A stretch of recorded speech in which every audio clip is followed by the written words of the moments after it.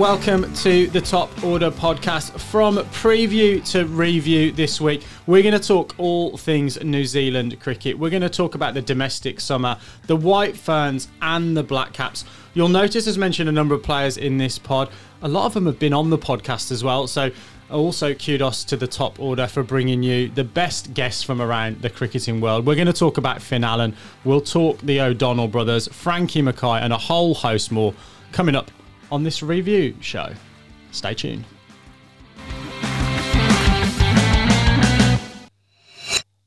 So I've already done a link for this part of the podcast, but it's been put in the can before it's even come to air, because Lippy wants to start with Canterbury, and then we'll get to the rest of New Zealand. So Lippy, over to you for the red and black summer.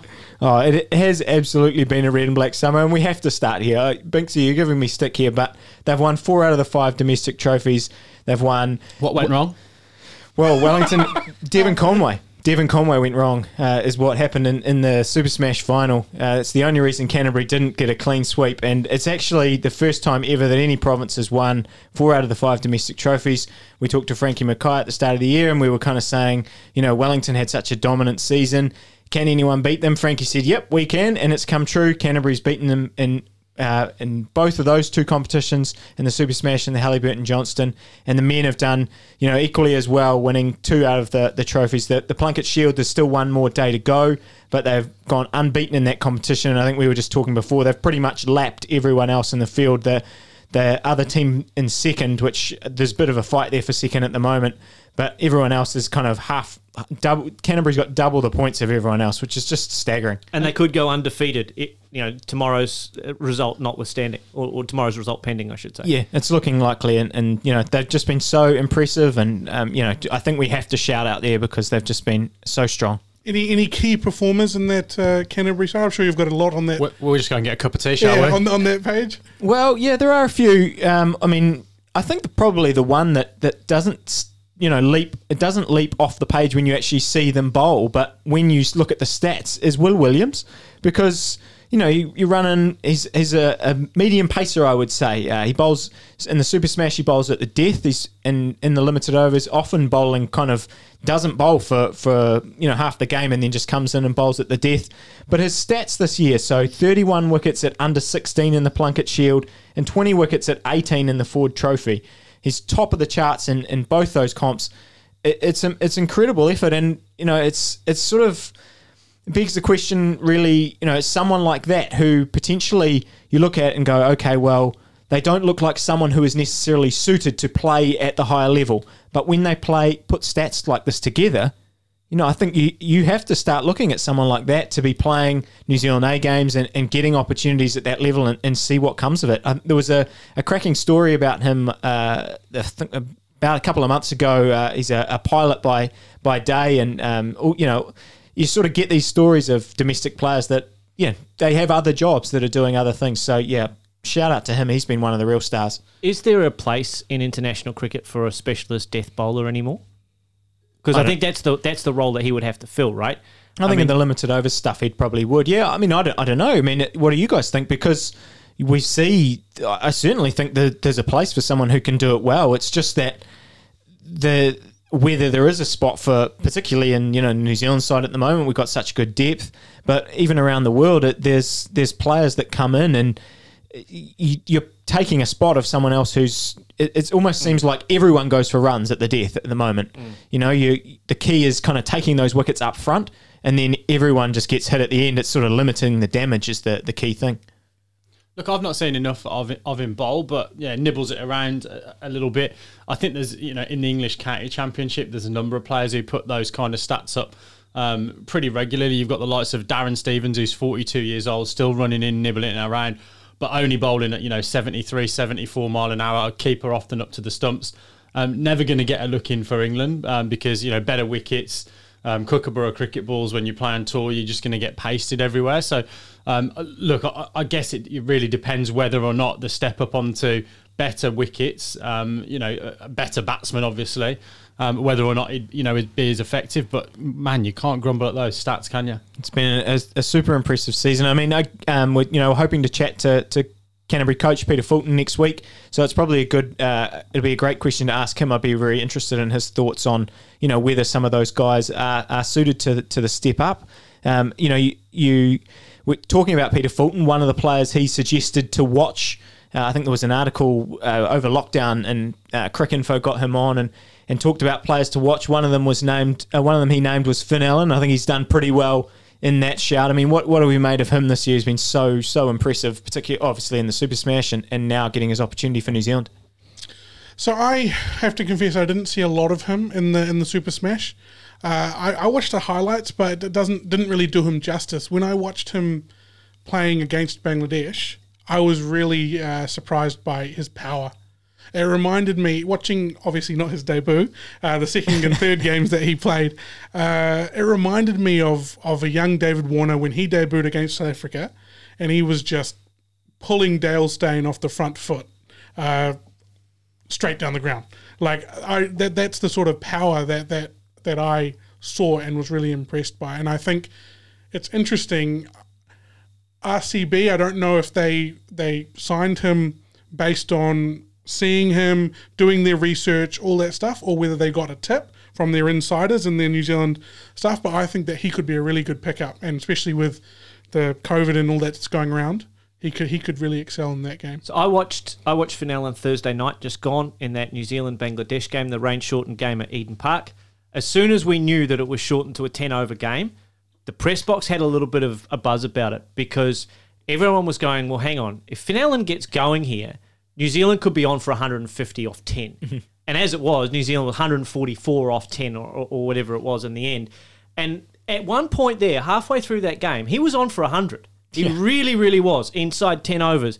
He accessed all parts of the ground. Whenever he wanted to, he found a gap. It didn't matter where it was in the field, where Bangladesh placed their fielders. And some of them, didn't look like they were going to catch him when the ball went in the air, and he was dropped 3 times. But he just had complete command on that international stage.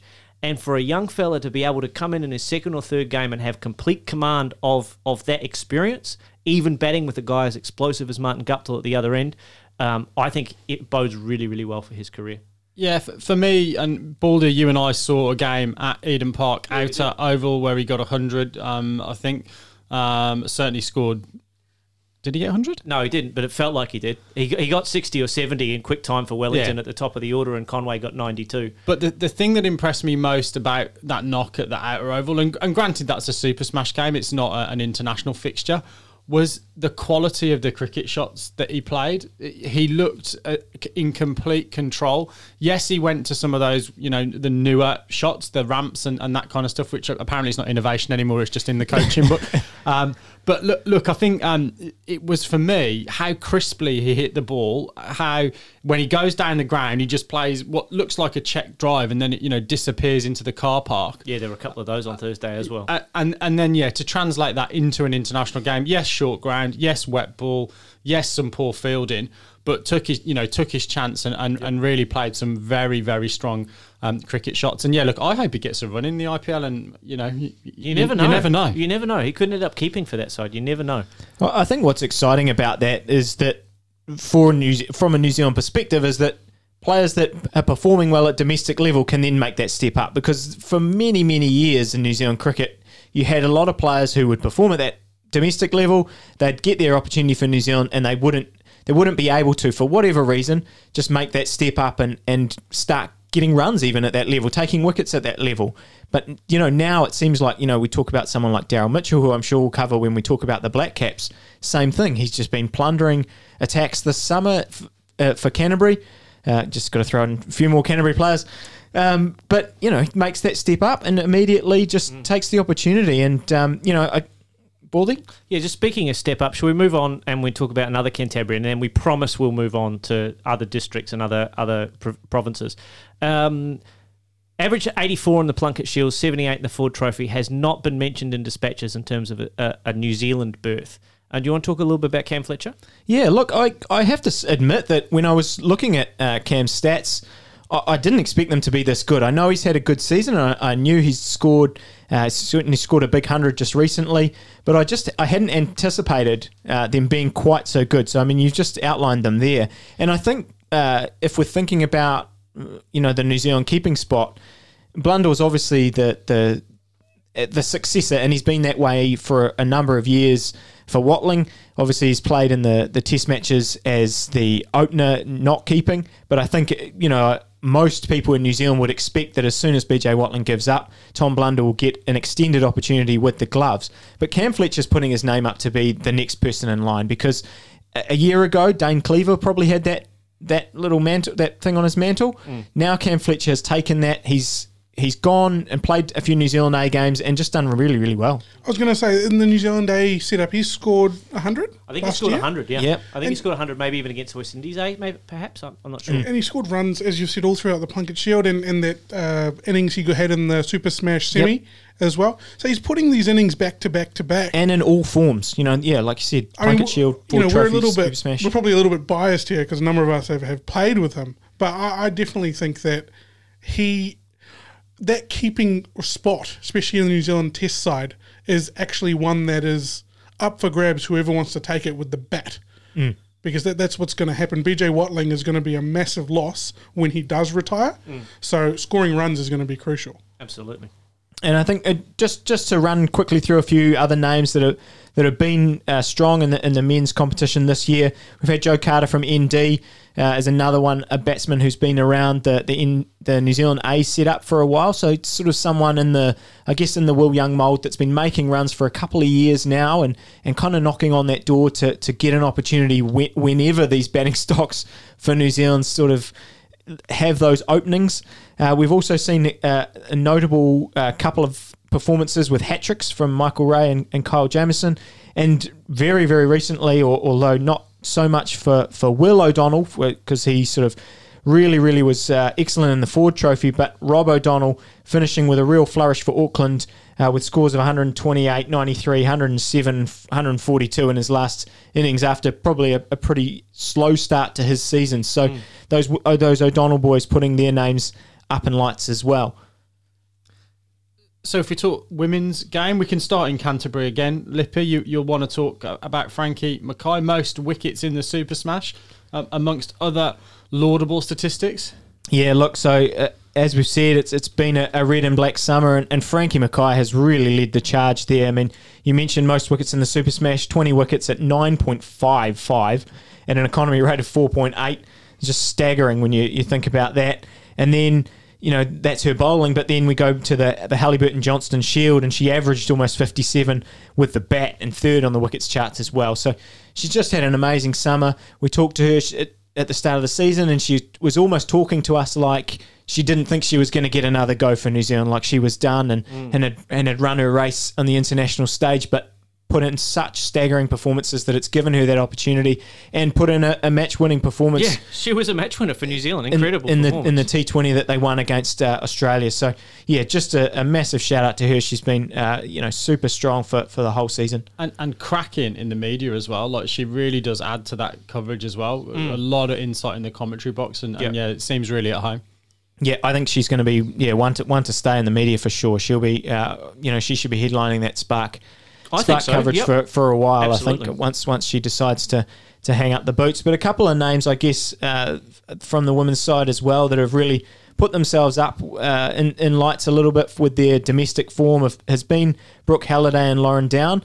Brooke Halliday, we've mentioned a couple of times about how she's she had a really strong season, particularly in the Super Smash for ND, and given an opportunity for New Zealand and just looked really comfortable at that level, making that step up, scored a couple of 50s. And Lauren Down, we saw her. We were fortunate enough to commentate on her in an Auckland club final, she just was in great form in the Halliburton Johnston Shield, powered Auckland to the final, which was a bit of a surprise probably, in that Wellington was still probably expected to make that final against Canterbury, but Lauren Down, excellent performances there, and then just scored 90 odd on debut. No, not on debut. She's played a number of games for New Zealand in the past, but has always been someone who's been on the fringes and has been, with Sophie Devine leaving, got an opportunity in the one days, scored a 90. It was her first 50 in ODI cricket. But yeah, looked really comfortable. I think she'd probably be really disappointed with the way she went out. Just chipped one back to the bowler and had 100 on the cards because there was still plenty of time to go. And a really sort of composed innings because she'd gone, I think, 28 balls or something without scoring, and then moved her way to 90 before the 40th over. So yeah, shout out to them. I think we're recording this. I think there's 2 games to go in the summer for the women, the White Ferns. Summary comments on how they've performed this year in their series they've played. Yeah, so the White Ferns, it's really tricky, and I'd be interested to hear what you guys think, because obviously as a New Zealand fan, you look at their record, and yeah, as you said, there's still 2 games to go for the White Ferns. We've got a lot of episodes in the can, and we just wanted to get another one out here of wrap up this New Zealand summer. Their record across the whole summer, they've played England and Australia pretty much the whole time, and across ODIs and T20, they've won 3 games, lost 12. There's still 2 games to go, so the best they can do is 5 and 12. But Baldy's mentioned earlier in the week around that Australian side and how strong they are. But how do we evaluate them, given that Australia and England are just so strong? Well, I think you've got, and Baldy talked about it in This Week in Cricket episode that will be in your feeds either now or shortly after this podcast. It's Australia, then there's daylights, then probably England, and then you've got this chasing pack, haven't you, with India, New Zealand, South Africa. And then possibly the West Indies, and the West on their Indies day as well. Yep. So I think you've got to put it into that context that the Australian women's team is just the best team going around at the moment in world cricket. I was really lucky to be able to talk to Amy Satterthwaite on Thursday night after that Australia-New Zealand game in Eden Park was washed out, and her comments in the press conference after the game were, we really felt like we took a lot away from that victory against Australia and having Australia under pressure in that first game of the series. Even though they lost, they had Australia 3 for 14. And the fact that they had Australia under pressure and then won a game subsequently to that where it could have gone either way, Amy felt like, as a New Zealand unit, they felt like they took a lot of belief mentally out of that game, that they had closed the gap to Australia a little bit. And given that they got themselves into a contest, they had enough belief that they could beat Australia and they could do it again going forward.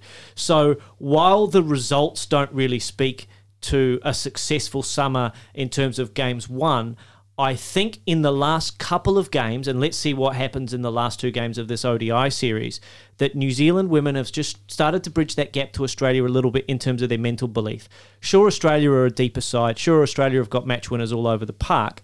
But what's impressed me a little bit from a New Zealand point of view is they found people like Frankie Mackay and Lauren Down to come in and provide match-winning performances or performances that give New Zealand a chance to win big matches, even if Sophie Devine and Susie Bates don't make all the runs and Leah Tahuhu doesn't take all the wickets, you know what I mean? So there's a lot to like from that point of view from a New Zealand side going forward. And they've introduced a number of players into their side over the last 12 months that have got a big future in terms of their job in the White Ferns side. Yeah, that's really encouraging to hear, because I think if we look back to when they went to Australia, that tour was, they were getting beaten really, really comfortably in those games, and I don't think you're taking a lot away from that. I agree with you that I think they've looked much better against Australia in New Zealand in this recent run of matches, notwithstanding these 2 games that anything could happen. But yeah, I think some of those England games as well, there's certainly a lot to work on. Raj, you were going to jump in? Yeah, so I guess I got 2 points to make on it. The first one, and I guess it's never really been an excuse, but I think that it should be mentioned that the playing field is not necessarily level when we talk about Australia and England and our girls and really the rest of the world. We've got professionals versus semi-professionals.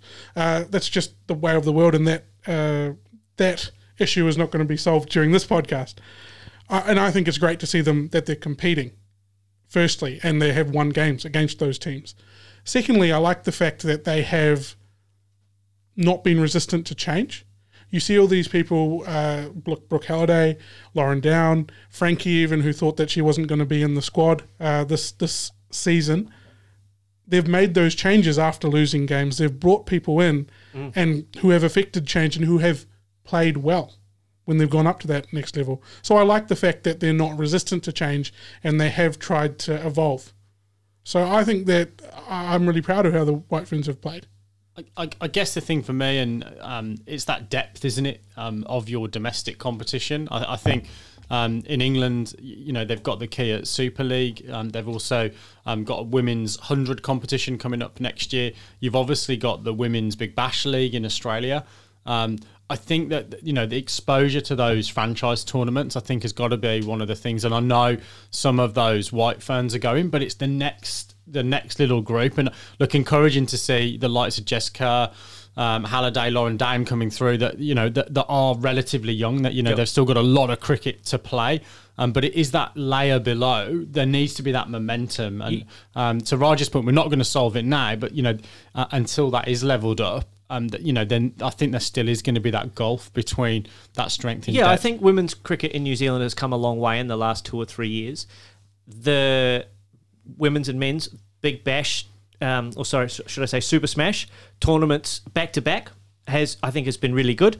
Women's playing before men, and then sometimes the men's game is played, and then the women's game is played after. I think is really good for the evolution of the game in New Zealand. Yeah, what that does is that means that people like us can actually, have an opinion on women's cricket, and we can actually watch the game. And how many women's games would you have watched if they were down at Eden Park? We're all got families here. We don't get to watch as much, if any games really throughout the summer live. So the fact that that's on now, it gives people those opportunities, I think, is wonderful. Yeah.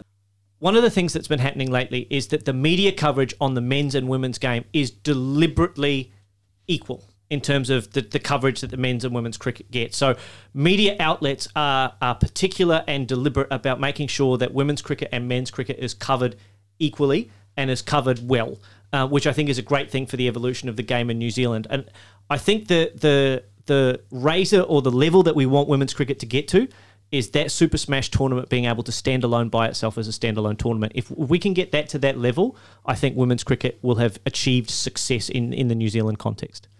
Before we wrap up this little segment, we've got to talk a little bit Sophie Devine, but Raj, you want to chip in first?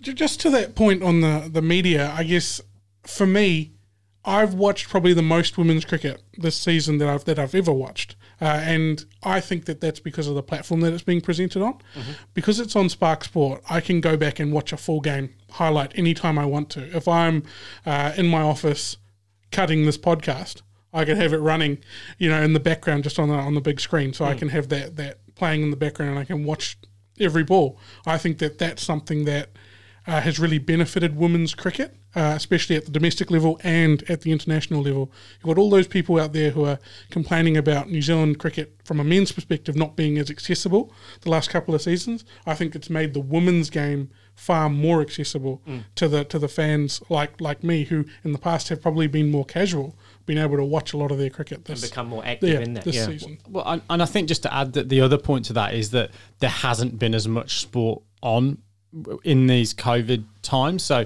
yes, the NFL's got games on, but there's been NBA games on. Premier League's managed to play. You've had some Grand Prix Formula One, but you haven't seen the amount, particularly cricket, of international cricket. Normally, it's wall to wall, and yes, we've had some really, really stellar series, but not the same levels where you've got almost an international men's game going on 3 different Sky Sport channels or Spark channels.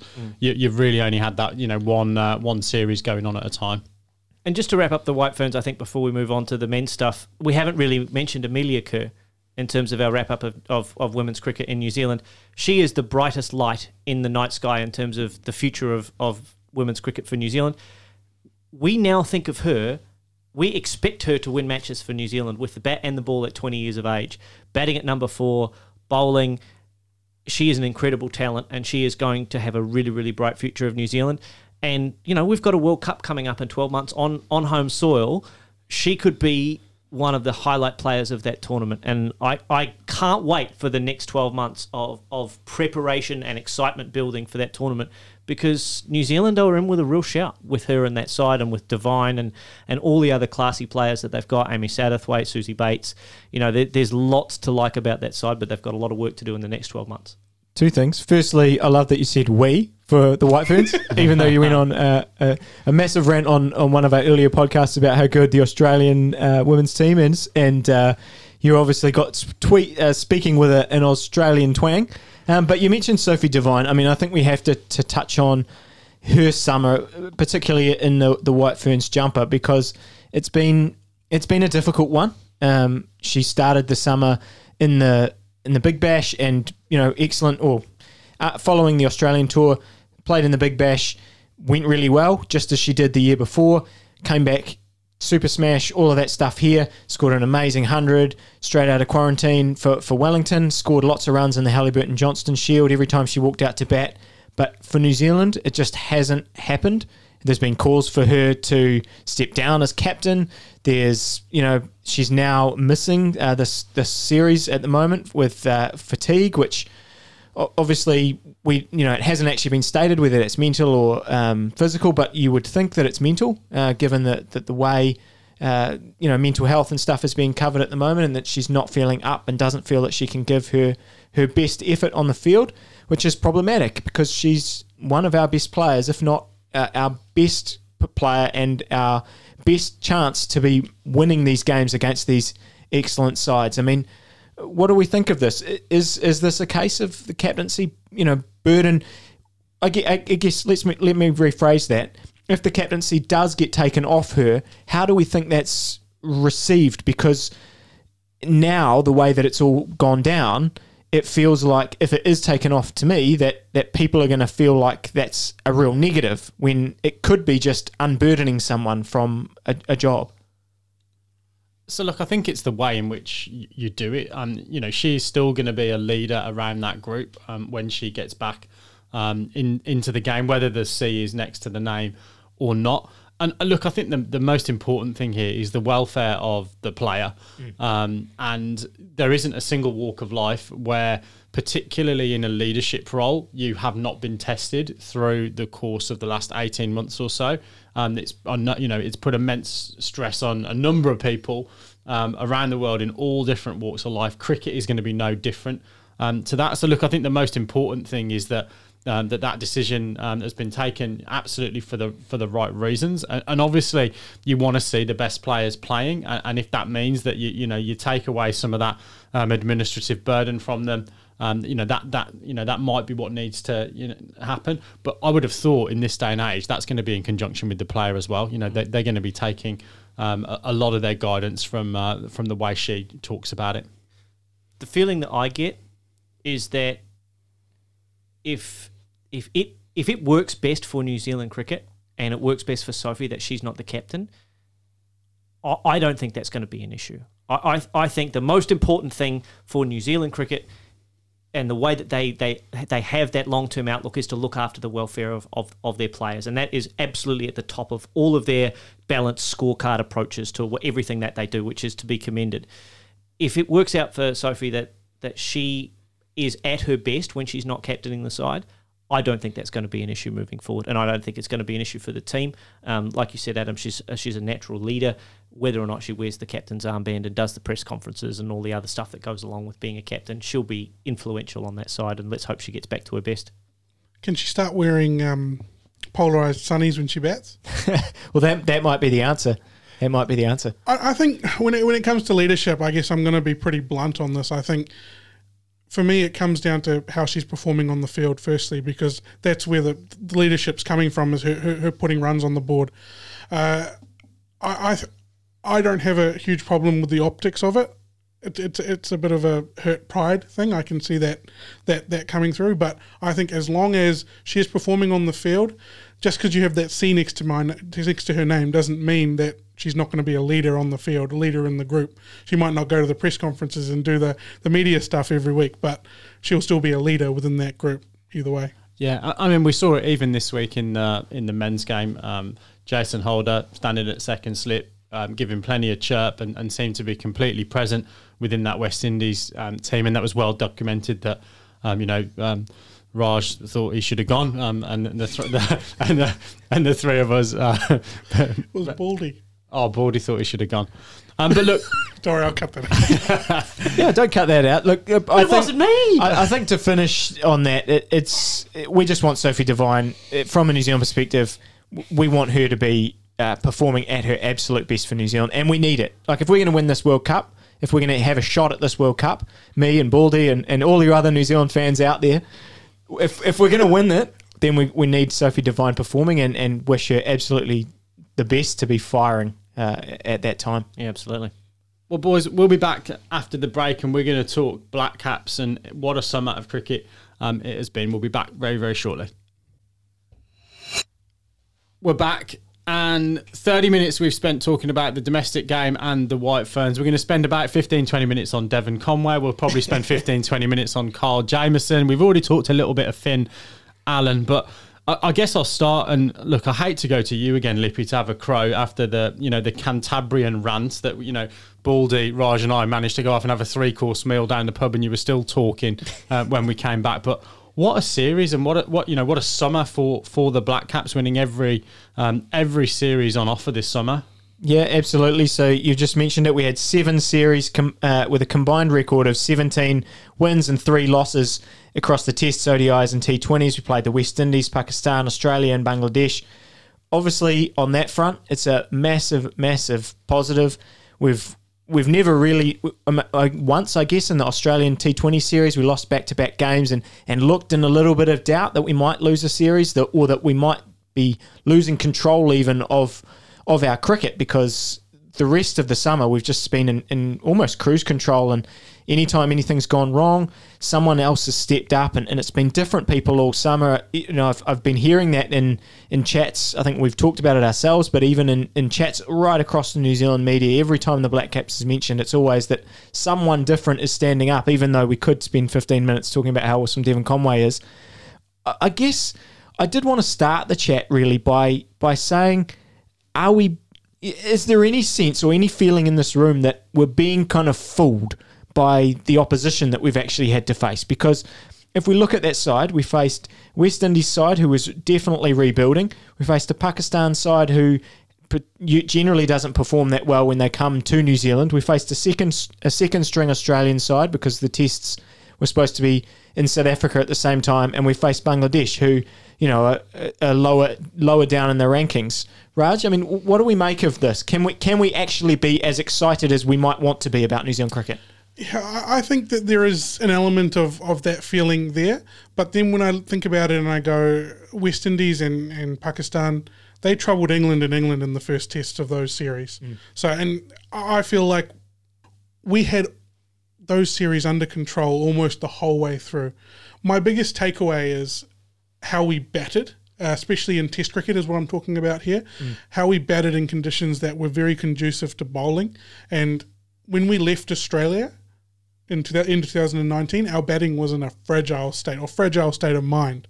I think that we have shown that we can bat on any surface against good bowling attacks, because Pakistan and West Indies do have good bowling attacks. And they brought them with them.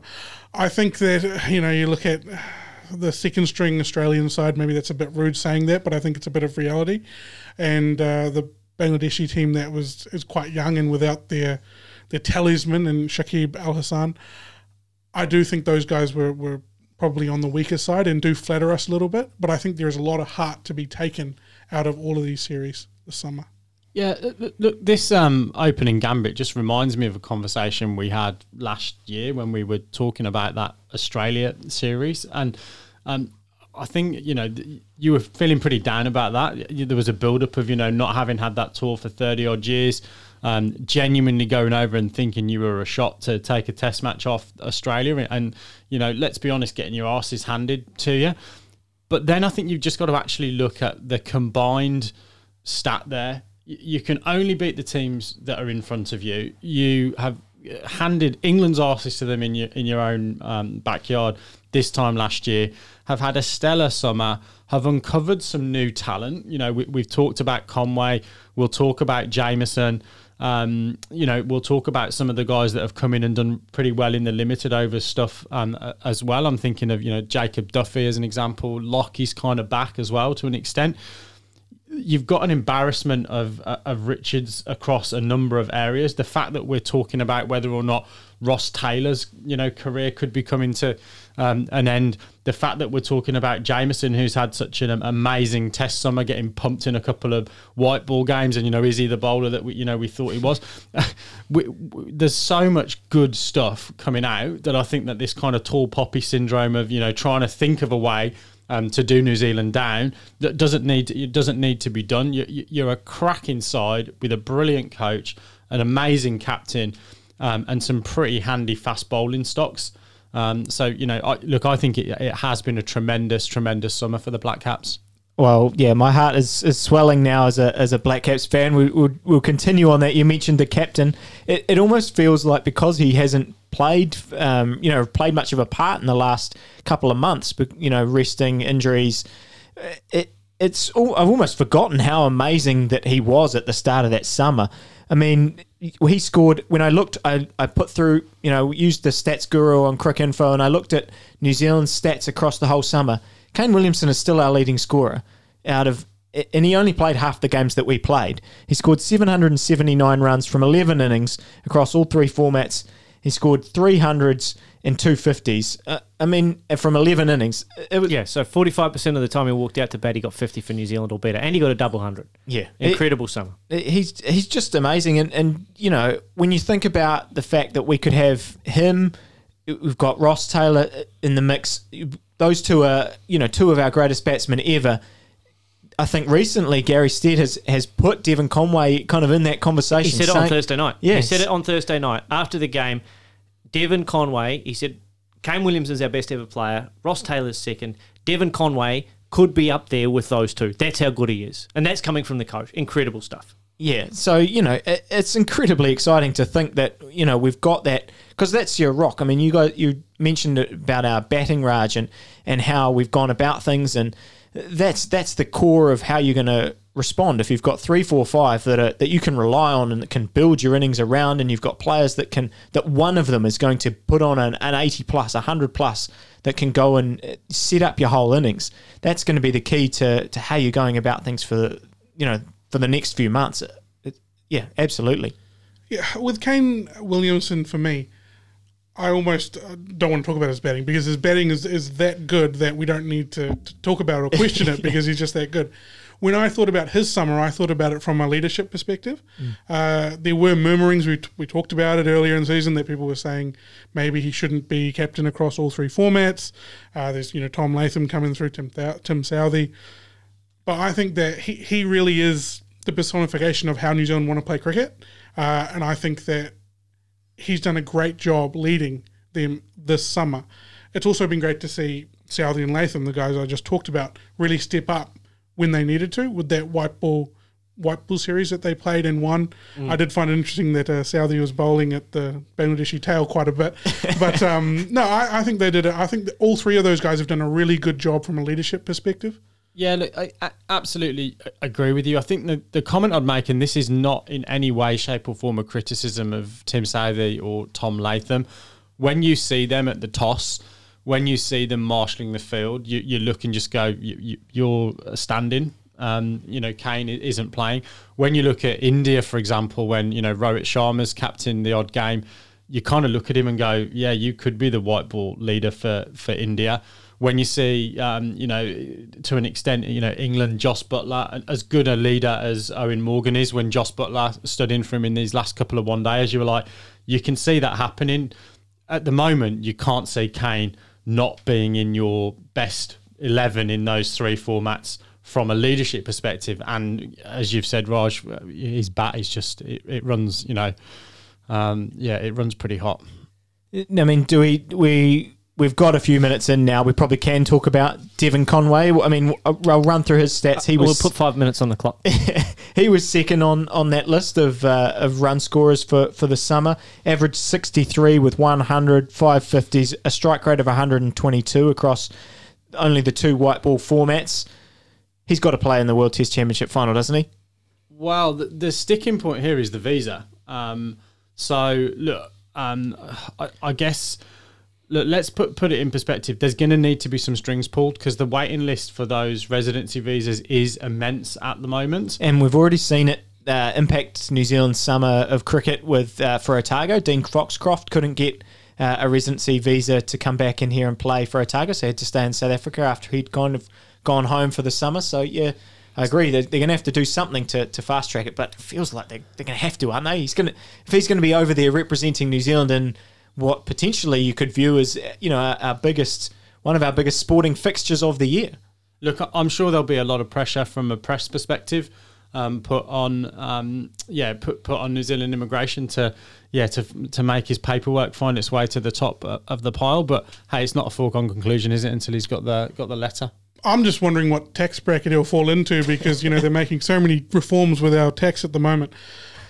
My question about Devon Conway is, what does he mean to this team? And I asked that question thinking, I don't think it's too quick or jumping the gun to be saying we need to start building our teams around Kane Williamson and Devon Conway.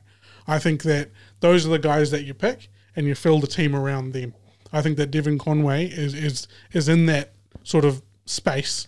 I think this summer for Devon Conway is going to be a catalyst for change in that test side. New Zealand visa issues notwithstanding, and as I understand they're still in progress but haven't been finalised as of Thursday, New Zealand are going to need to make a change to their test side to find a place for Devon Conway.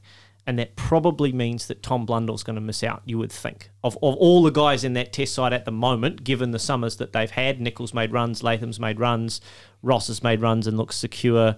They're not going to move Watling from 6 and you want to take an all-rounder to England.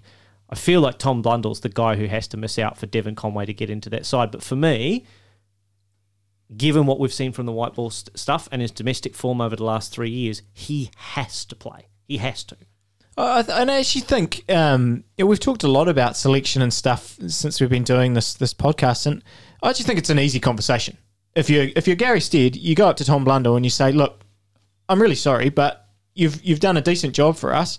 But Done a fantastic job for New Zealand. You've done really good. You've been put in a position where, you know, we asked you, here's this opening that we've got. Do you want to give it a shot and have a crack at it? You've come in, you've done a decent job for us, but you didn't get as many runs in the home summer as you might have liked. Devon Conway's been unbelievable. You've batted with him many times for Wellington across the whole summer. You know how good he is. We have to have him in the side, and I don't think that's an incredibly difficult conversation. And that's no disrespect to Tom Blundell at all. Absolutely he just not. has to be there. And he's going to get his opportunity one day. You would think that BJ Watling's going to retire at some point. He's going to get his opportunity. He's actually even moved back down, I think, in these last couple of Plunket Shield games to bat 5, I think, for Wellington, and scored 100 in one of the games recently. So, I mean, he's absolutely going to be on the plane and in that squad, but I don't think it's a big deal at all to do that. So if we've all in pen, written down Devon Conway's name in the 3 formats, in the Red Bull stuff, where does that leave Ross Taylor? I know we've talked about him a little bit. Where does that leave Ross Taylor? Well, I think it leaves him out of the T20 side.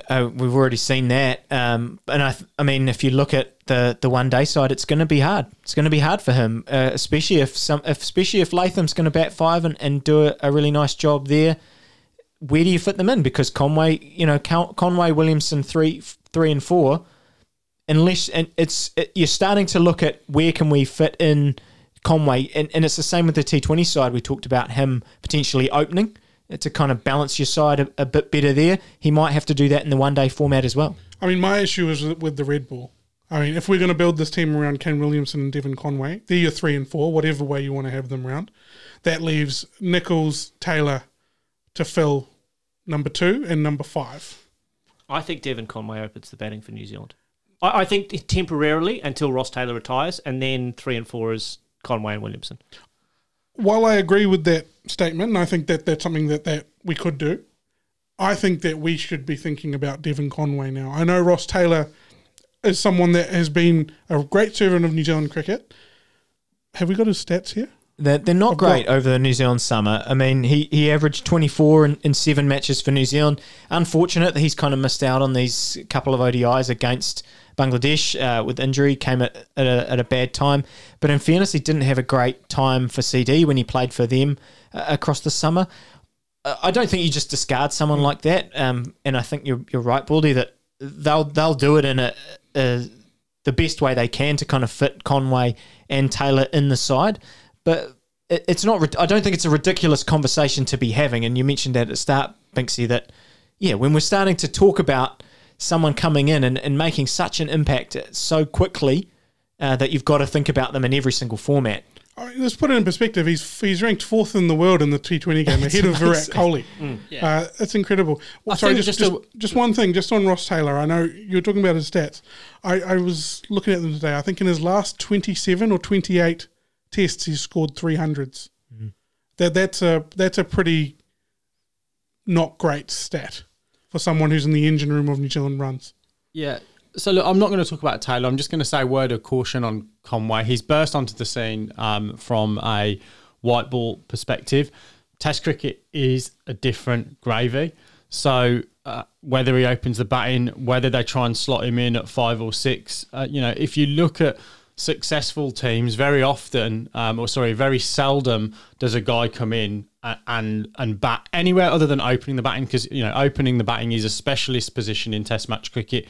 Normally, you will see that gun player, even if he bats 3, 4, 5 for his province, comes in and bats 6 and learns the ropes and then maybe moves up to 3 or 4. It's going to be a mighty ask, no matter how good he is and how good he is on that white ball scene, for him to come in to that World Test Championship and face the likes of Bumrah and Shami and Ashwin. Well, and there's 2 tests before that, potentially, to face against England. Anderson and Broad, in England. You can't ask him to come and bat out of position.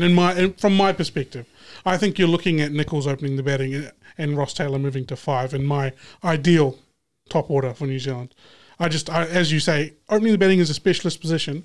Why would you bring someone in who we think could be great? Third, we're in the top 3 batsmen in New Zealand cricket by the time he's finished. Although him and Kane are very similar ages at the moment. He's not that young. Spring chicken. Remember, he has had to do 5 years to kind of... He's not going to have the longevity of his career, No. but at his peak, he could be as... Peak Taylor, peak Williamson, peak Conway could be in that echelon. Let's give him a chance. I think we do have to move on to others, but it is a good word of caution, Binksy, that, he has played against... He hasn't been tested in those pressure cooker environments just yet. Yeah, so Duke's cricket ball, Anderson, Broad, Jofra Archer. If anyone can find a chink in your technique, I would say it would be James Anderson. Let's move on to Kyle Jamieson. 27 wickets in 4 tests, an average of 12. We talked about it a little bit earlier on. Didn't go so well in the white ball stuff.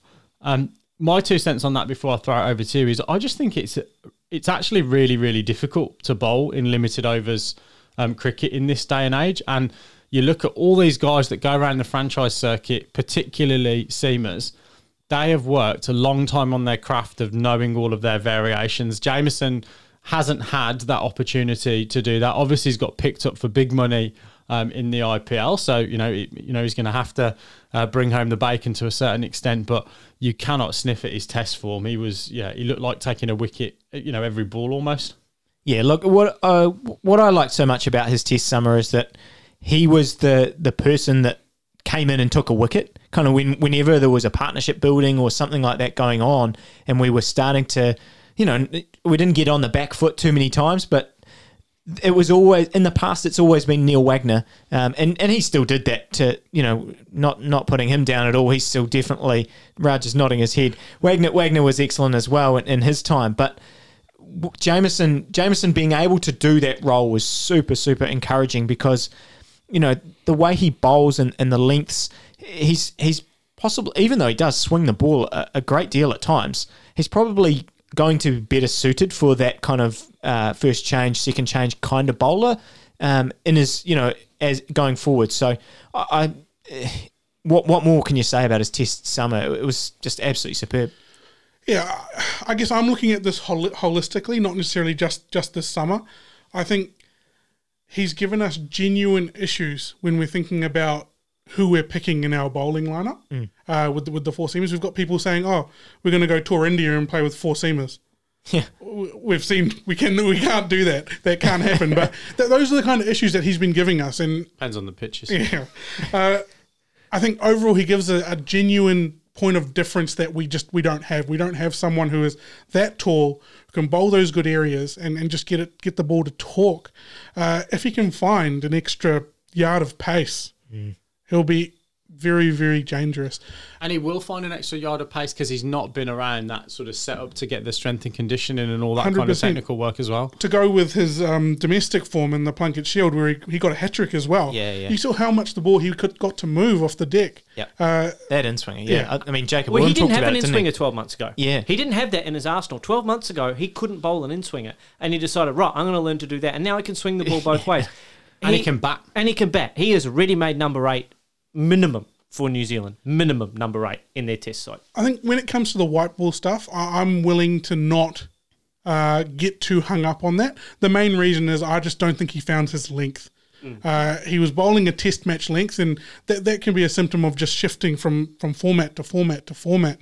He couldn't find that length. And that's the first time he's been asked to do that, really. And he was bowling, that was the length that he was bowling successfully in test cricket. But when it comes to a white ball, short format, that's just going to get punished. Let's move to a couple of the shorter format players who stood out. Ish Sodhi was man of the series against Australia, took 20 wickets at 15 across 11 innings. Really, really strong performances. And I think someone, not really that was under threat at the start of the season, but if we're thinking about his sort of future in the white ball game, and Mitchell Santner's been our number one white ball spinner, and I think still probably deserves to be carrying that mantle. But Ish Sodhi just penciled his name in there as these are our two spinners, because Todd Astle was in some of those squads. Ish Sodhi has gone, this is my spot, and nobody's going to really take it off me. Yeah, so as far as spin's concerned from New Zealand, ironically, given the lack of opportunities for spinners in New Zealand domestically, New Zealand has had a great summer internationally in terms of their spin bowling. Mitchell Santner has been good across all their formats. He was good in the one-dayers. Ish Sodhi was excellent, as you mentioned. You found little options for you in terms of Glenn Phillips being able to bowl a couple of overs in white ball cricket, Mark Chapman being able to do the same. So and Todd Astle got a four-for against Bangladesh in 2 overs. So Gary Stead said, look, he's got some options there, some availability and being able to do different things. Looking ahead to those white ball World Cups, 2022, 2023, 2024, all in India. He's going to have to take 3, maybe even 4 spinners in those extended squads, and now he's got some permutation and options to be able to take with him, not just Santner and Ish Sodhi, who've done well. I find it really weird that Ish Sodhi isn't in the IPL. And the same when I look at Adil Rashid. Like both of them have been fantastic white ball spinners for their countries. I mean, I know India obviously produces batters and spinners, and the money's gone on pace bowlers and top order players from an international perspective. But yeah, really strange that someone like that can't get a gig. Well, even Santner, I think when we talked about CSK, we thought that he's probably going to be 6th or 7th down on their list of overseas players. And yeah, these guys have just been performing. And you look at the T20 rankings, you mentioned Conway up at 4th. I mean, our New Zealand spinners are generally, I don't know where they are at the moment, but they're generally pretty high in those rankings. And yeah, they just can't get a go. A bit of yin and yang when you mention Santner and Sodhi. You've got one who holds up an end and one who's attacking, goes for a little bit more. I think his white ball performances have been really, really encouraging. His numbers are getting better every day. If you look at, unfortunately, he started very poorly in terms of his numbers. That's why they're not lower than they are. I think he's averaging in the mid 40s or low 40s with the white ball. But they're getting better every day. And the main thing is that the consistency is there from his performances. He's bowling good areas. He's taking wickets. And as you said, got the man of the series against Australia, which is a good performance. Who else do we want to touch on over this New Zealand summer? We've had players like Daryl Mitchell who've just come in and taken their opportunity. You've got the workhorse like Southey who's just kept delivering over and over again. Martin Guptill, who's Maybe Guptill. Can we just have a quick chat about Guptill, because there's been a lot of Martin Guptill is back chat, and while I think that is somewhat warranted, I think it is still worth pointing out that he's only scored 250s from his 16 innings this summer at an average of 30. And while they are match-winning innings, how comfortable do we feel?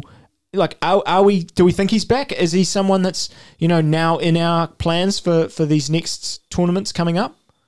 I think for me, it's all about the big mo that Raj talks about, that momentum piece. So he's scored his runs at the right time, hasn't he? And looked good against Bangladesh. I think, you guys have said struggles a little bit against top quality spin, which when you look at the 3 tournaments that are coming up from a white ball perspective, all in India, both the T20 World Cups and the 50 over World Cup, if he can make it through to 2023. He monstered those Bangladesh spinners though. Yeah. When he got the opportunity, he for me, he kind of started to put that to rest a little bit. I know the Bangladesh spinners aren't as dangerous as some of the top international spinners like Rashid Khan and those kind of guys, but you can only play who's in front of you, and he had a good summer against spin in my view.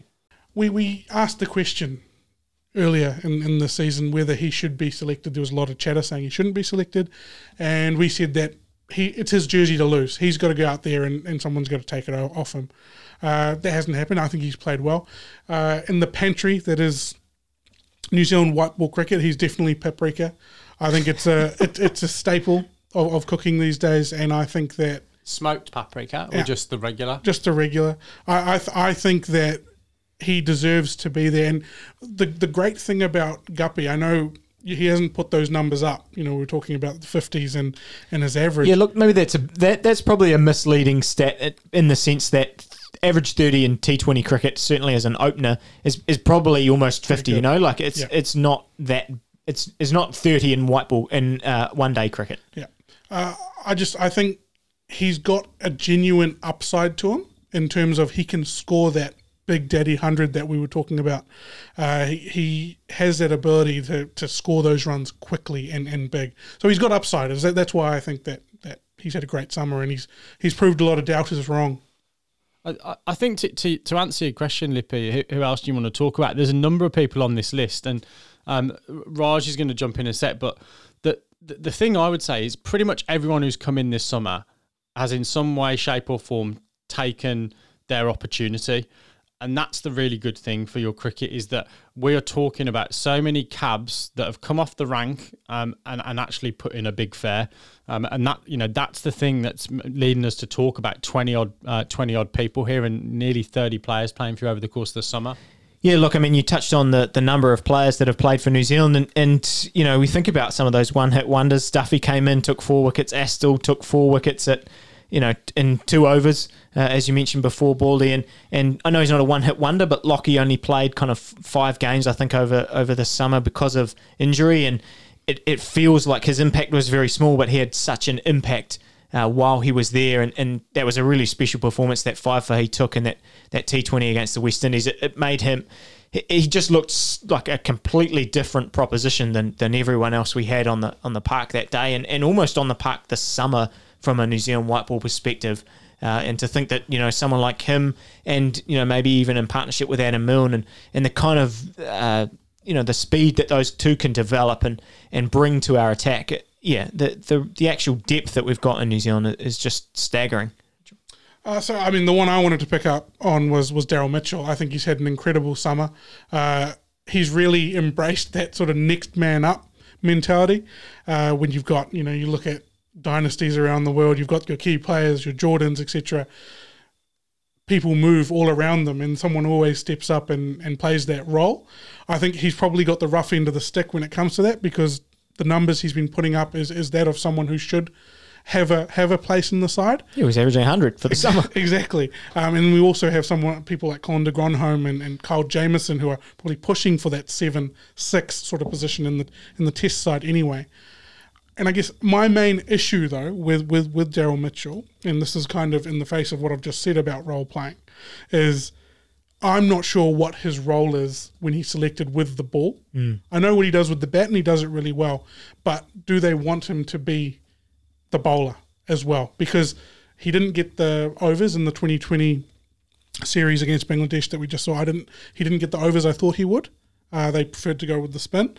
That's probably situational more than anything, but I'm just not sure about what his role is there. But I think he's had an incredible summer, and he definitely deserves to be in the mix. Yeah, it's an interesting conversation, really, because, they're certainly, on that fifth bowler front, they've certainly got Neesham seems to be ahead of him in the pecking order as well, whereas... We're talking white ball here. Yeah, white ball stuff, and Daryl Mitchell...